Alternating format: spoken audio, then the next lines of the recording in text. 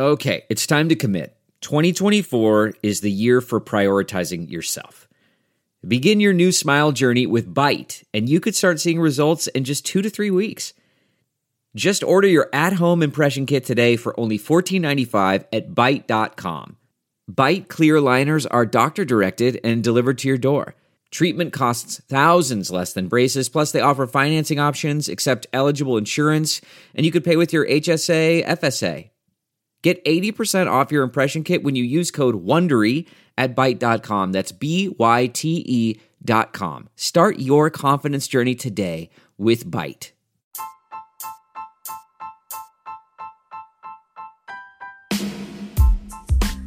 Hi, everybody. Sharyl Attkisson here with another edition of Full Measure After Hours. Today, what's really behind those high toll roads that may be coming to a city near you?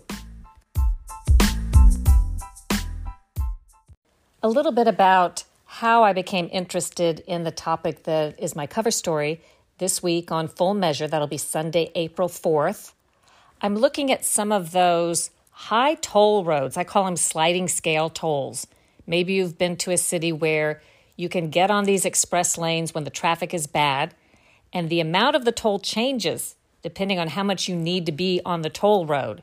So when you don't really need to be on it because the traffic's not bad, the toll is really cheap. It may be 20 cents, 30 cents, 50 cents. But as traffic gets heavier and heavier, and if you're looking at rush hour, maybe there's some accidents on the main road, the toll is going to go up exponentially. So if you need to get on the toll road, maybe it's $20, $30, $40 just to go a few miles. And some roads like this were going in around the Washington, D.C. area in Virginia. And I don't happen to have to get on these roads much to go to the places I go, but I know people who do. And they were really complaining about this, telling me how high the tolls were going. And it just seemed to be for ordinary commuters completely out of reach. Their choice is to either sit in the traffic and watch everybody flying past them on this express lane, or to pay this exorbitant amount of money that most nobody can afford to try to get where they need to go. And I just wondered, whose idea was this and who benefits? Because when I asked people if they liked the idea, nobody did.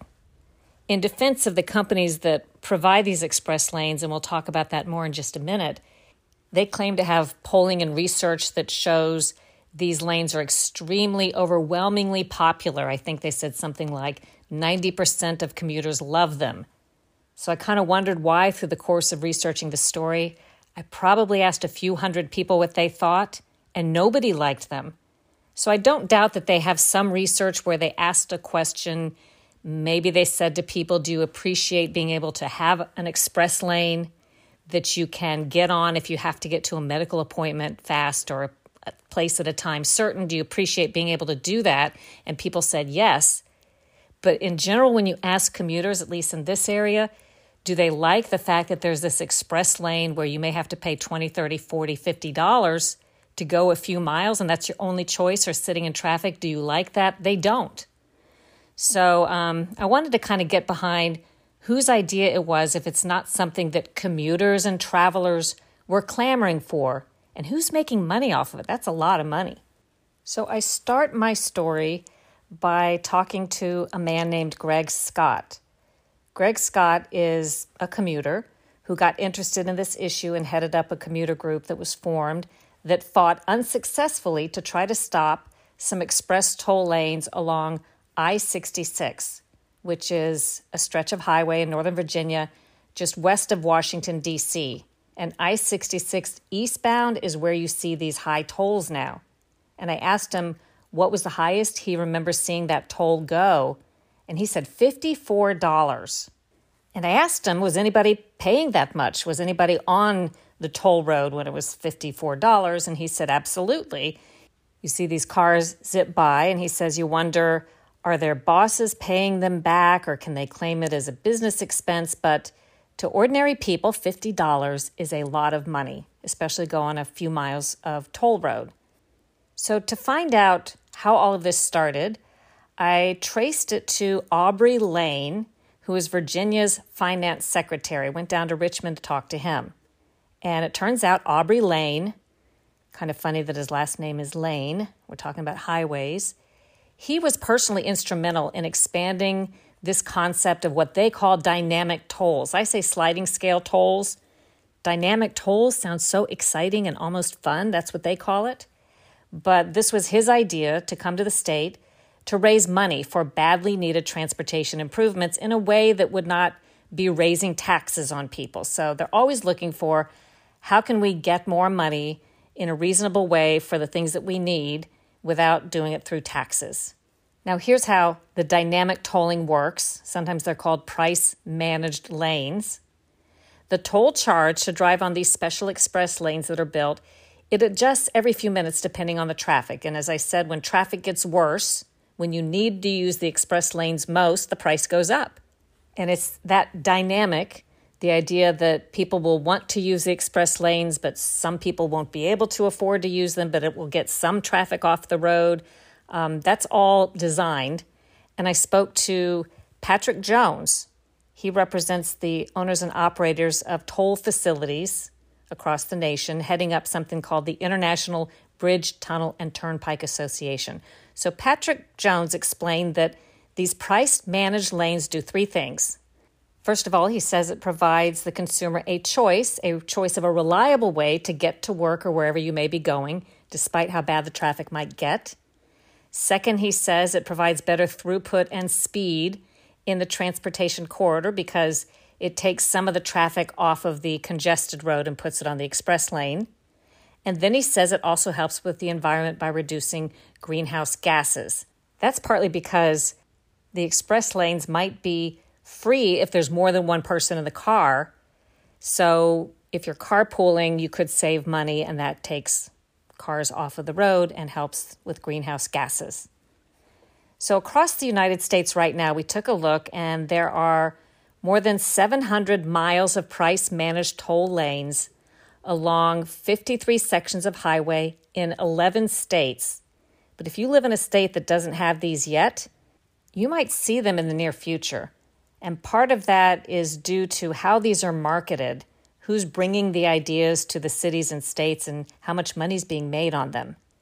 I had somebody snap a few photos when they were traveling on that stretch of I-66 heading into Washington, D.C., a couple of days last year, and they had photos of the toll at $32.50, another day $42.25, and a third day $46.50 to travel 10 miles or less on this toll road. So I asked Aubrey Lane, who thinks this is a good idea. I said that, it seems to make it where this benefits the people whose companies can reimburse them for the cost or who are rich enough to bear the cost, but people who can't afford it, which is most people, when it's that high, they sit in traffic and they're late to work and they can't use the benefit. And Lane said, well, the answer to that is that most people don't use it every day. So when they can use it, if they have something they have to get to, a medical appointment or a work appointment certain, that's something they can count on to use and that they appreciate having that. And then he said, that's the way America works. It's based on a value proposition. And then he argues that dynamic tolling is a better option than either doing nothing, because there's a lot of infrastructure improvement needed, or it's better than raising taxes. And then, as I said, the supporters insist that there are polls that show commuters are very satisfied with dynamic tolling, even if I don't personally know many people who say that. So how did all of this come about? Where was the concept? Again, if the commuters didn't think of it, did the state think of it? Who developed this business model? Well, it turns out it is for-profit companies that lobby to build and operate the lanes. The concept was brought into the U.S. by an Australian company called Transurban. And according to Aubrey Lane, this company came to the governor of Virginia, Governor McDonnell. He was governor in the 2010 to 2014 term. And Transurban presented this idea. And the governor said, let's look at it, see if it works. So Transurban ended up paying Virginia hundreds of millions of dollars for an agreement to be able to operate the express lanes on Interstates 495, 395, and 95. And the state uses the money that it got from Transurban to pay for transportation improvements. Transurban gets to keep any tolls until near the end of the century under this big multi-million-dollar deal. After a short break, when we come back, I will talk about what these companies do to try to convince cities and states to buy into this business model. Do you have something to say and want to make your own podcast? Let me tell you how to do that for free with Anchor. Anchor has creation tools that let you record and edit your podcast right from your phone or your computer. You can even add any song from Spotify directly to your episodes. Anchor will distribute your podcast for you so it can be heard on Spotify, Apple Podcast, and many more places, and you can make money from your podcast with no minimum listenership. It's all you need to make a podcast in one place. Download the free Anchor app or go to anchor.fm to get started.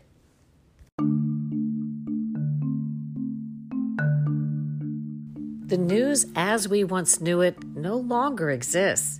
It's become a product molded and shaped to suit the narrative.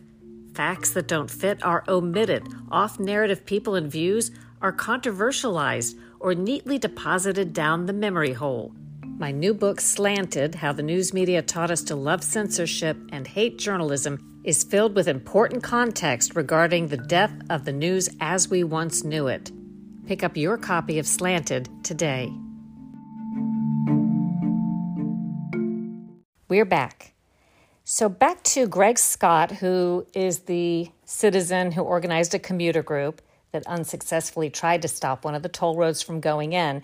But I asked him if he had looked at what the company Transurban did to try to promote its business model in Virginia, and he said he did.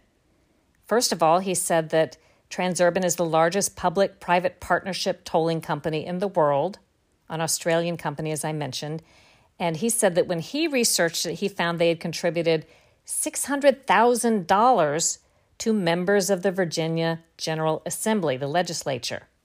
So in other words, they're coming into a place where there's no market for the idea to begin with, possibly because nobody knew about the business model. It was new, but they need to create the market. And to create the market and to kind of hobnob with the people who make the decision, they attend functions, they take part in the community, and they lobby and contribute money. For Greg Scott, he says that's greasing palms in a legal way, but it's greasing palms. And he said, of course, Transurban has shareholders they're trying to serve, but he claims it's not the interest of the Northern Virginia commuters that this company has at heart. So then I went to Transurban to get their viewpoint, talk about their lobbying efforts and their business model. And I spoke to the president of Transurban at the time, Transurban North America. She's since moved on. But when I interviewed her, Jennifer Aument, I asked her about the lobbying and the research that showed how much money they had contributed. In fact, it looks like close to $1 million in contributions over the last 15 years given to the Virginia General Assembly by the company, Transurban. Why would they do that? And she answered by saying that Transurban participates in the communities where they operate in lots of different ways. They participate in the political process. She says, yes, they talk in the political arena and in the policy arena about what they see as great transportation ideas. They talk about grant programs, transportation solutions, and provide economic and community opportunities. That's what she told me. So I guess there are a few questions here. Does the express lane idea, the sliding scale tolls, the dynamic tolling idea, does it do what it sets out to do? And it's hard to tell. There's not a lot of metrics necessarily that can measure some of the metrics that need to be looked at. But after Virginia installed its I-66 express lanes, which was December in 2017, there was a study done. The study was done by the Northern Virginia Transportation Commission and tried to quantify what was the impact of having these express lanes in terms of traffic on the road. And they found that the project resulted in helping to move 700 more people during morning rush, 700 more people in 750 fewer cars compared to 4 years before. This study was done before coronavirus. So again, putting in all that infrastructure and all of that cost and all of those high tolls, resulting in 700 more people being moved during morning rush, which is not very significant, in 750 fewer cars.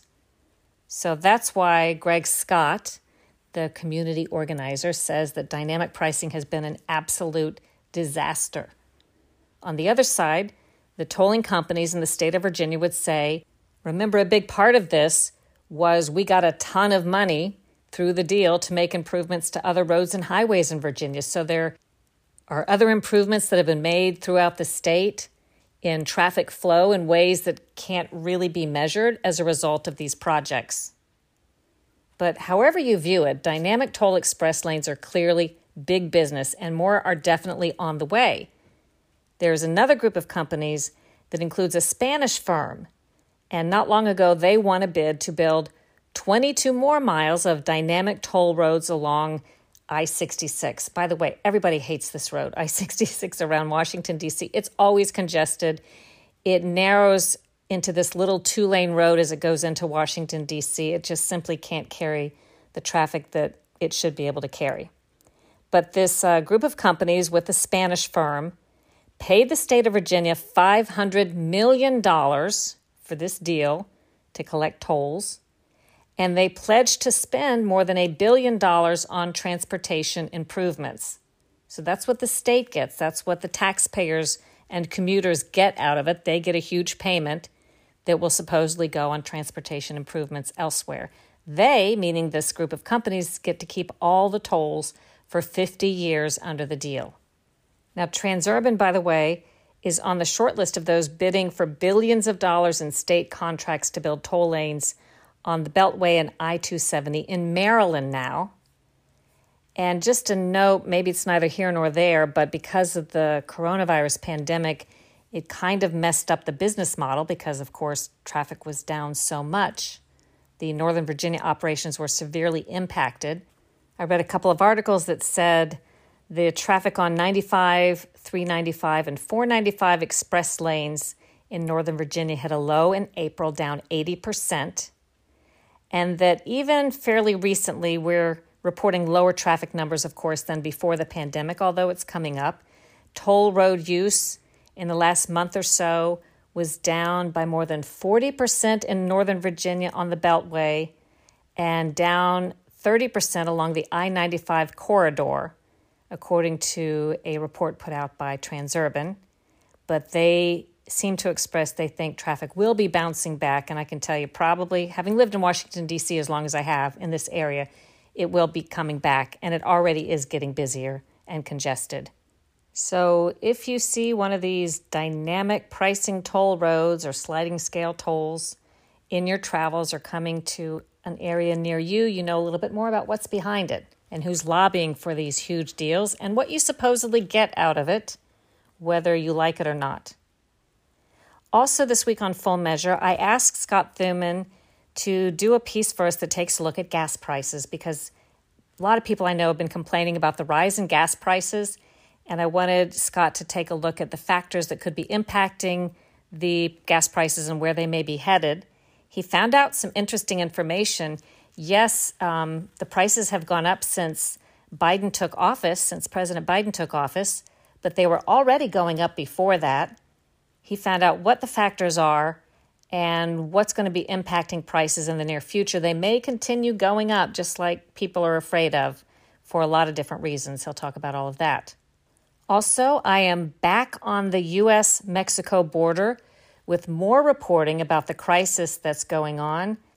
You may know that a couple of weeks ago, really before most of the media was covering the issue that heavily, I did a 2-part investigation from the Arizona-Mexico border on the burgeoning crisis. You can watch replays of those at fullmeasure.news. Hunt around on there. You can see my story about how the wall was left with open gaps when construction was stopped overnight, and the uptick in the illegal traffic and the illegal immigrants coming across in Texas. Those 2 reports can be found online. But as much of the media is focused, rightly so, on what's happening in Texas with the illegal immigrants and the unaccompanied minors and where they're being held and how the overflow is being handled, there's sort of a flip side to the same problem. There are all kinds of people coming in, being sent in by the drug cartels. Remember, I've told you that the Mexican drug and human trafficking cartels control virtually everybody who crosses the border. They get a fee, they decide where they cross, they decide what time they cross, and while they're sending immigrants across in Texas, they are sending drugs across, particularly while Border Patrol is distracted doing social work. They're sending drugs and other illegal products across in other places. So while Texas sees a lot of this traffic of illegal immigrants and families and unaccompanied minors, in Arizona, they're dealing with people who don't want to get caught. And there's good reason these people don't want to get caught. They're not looking to, as we say, build a better life. They're moving illegal products into the United States. They're part of illegal trafficking rings. So we'll be in Arizona to talk about how they deal with that and how serious of a problem it is. I am almost finished updating the station list, the TV station list of where you can see Full Measure at SharylAttkisson.com. If you click the Full Measure tab, it tells you ways to watch, but it also has a station list by state. From time to time, these affiliates that we have change the times where you can see it, and we've just expanded a bunch of times. So in many markets, we're not just seeing one time on Sunday morning anymore. We're seeing 2 times or 3 times. And that list is being updated. I think I'm in the alphabet through Tennessee right now, but hopefully we'll be finished pretty soon. So you can look at the station list at SharylAttkisson.com under the Full Measure tab. You can also download the app Stirr, STIRR, and watch Full Measure live or replays anytime on demand. And that's a great app anyway, because as I think a lot of people are looking for more ways to get their information and entertainment, not just subscribing to a cable system, for example, that feeds them 1,000 channels they don't watch. I know a lot of you are looking at individual subscriptions and on-demand viewing. So Stirr is great because it's free and there's quite a bit of interesting programming on there. Plus, you can get your local news or local news from a lot of different areas. If you want to watch the local news in Washington, D.C. or some other city where you used to live, you can do that with the Stirr app, but you can also see programs and movies and Full Measure. The easiest way, as I always say, if you don't know where else to watch, fullmeasure.news online, free anytime. You can watch last week's segments or previous program segments there now. And then the week's program, after it airs on TV, is always posted around 11 or noon Eastern time on Sundays. And you can even watch live at fullmeasure.news on Sundays at 9:30 Eastern time. So lots of ways to watch us. I hope you share this news with your friends. Our audience is growing. We're doing that good old-fashioned news without forcing agendas down your throat, trying to report on underreported topics and views, and letting you make up your own mind.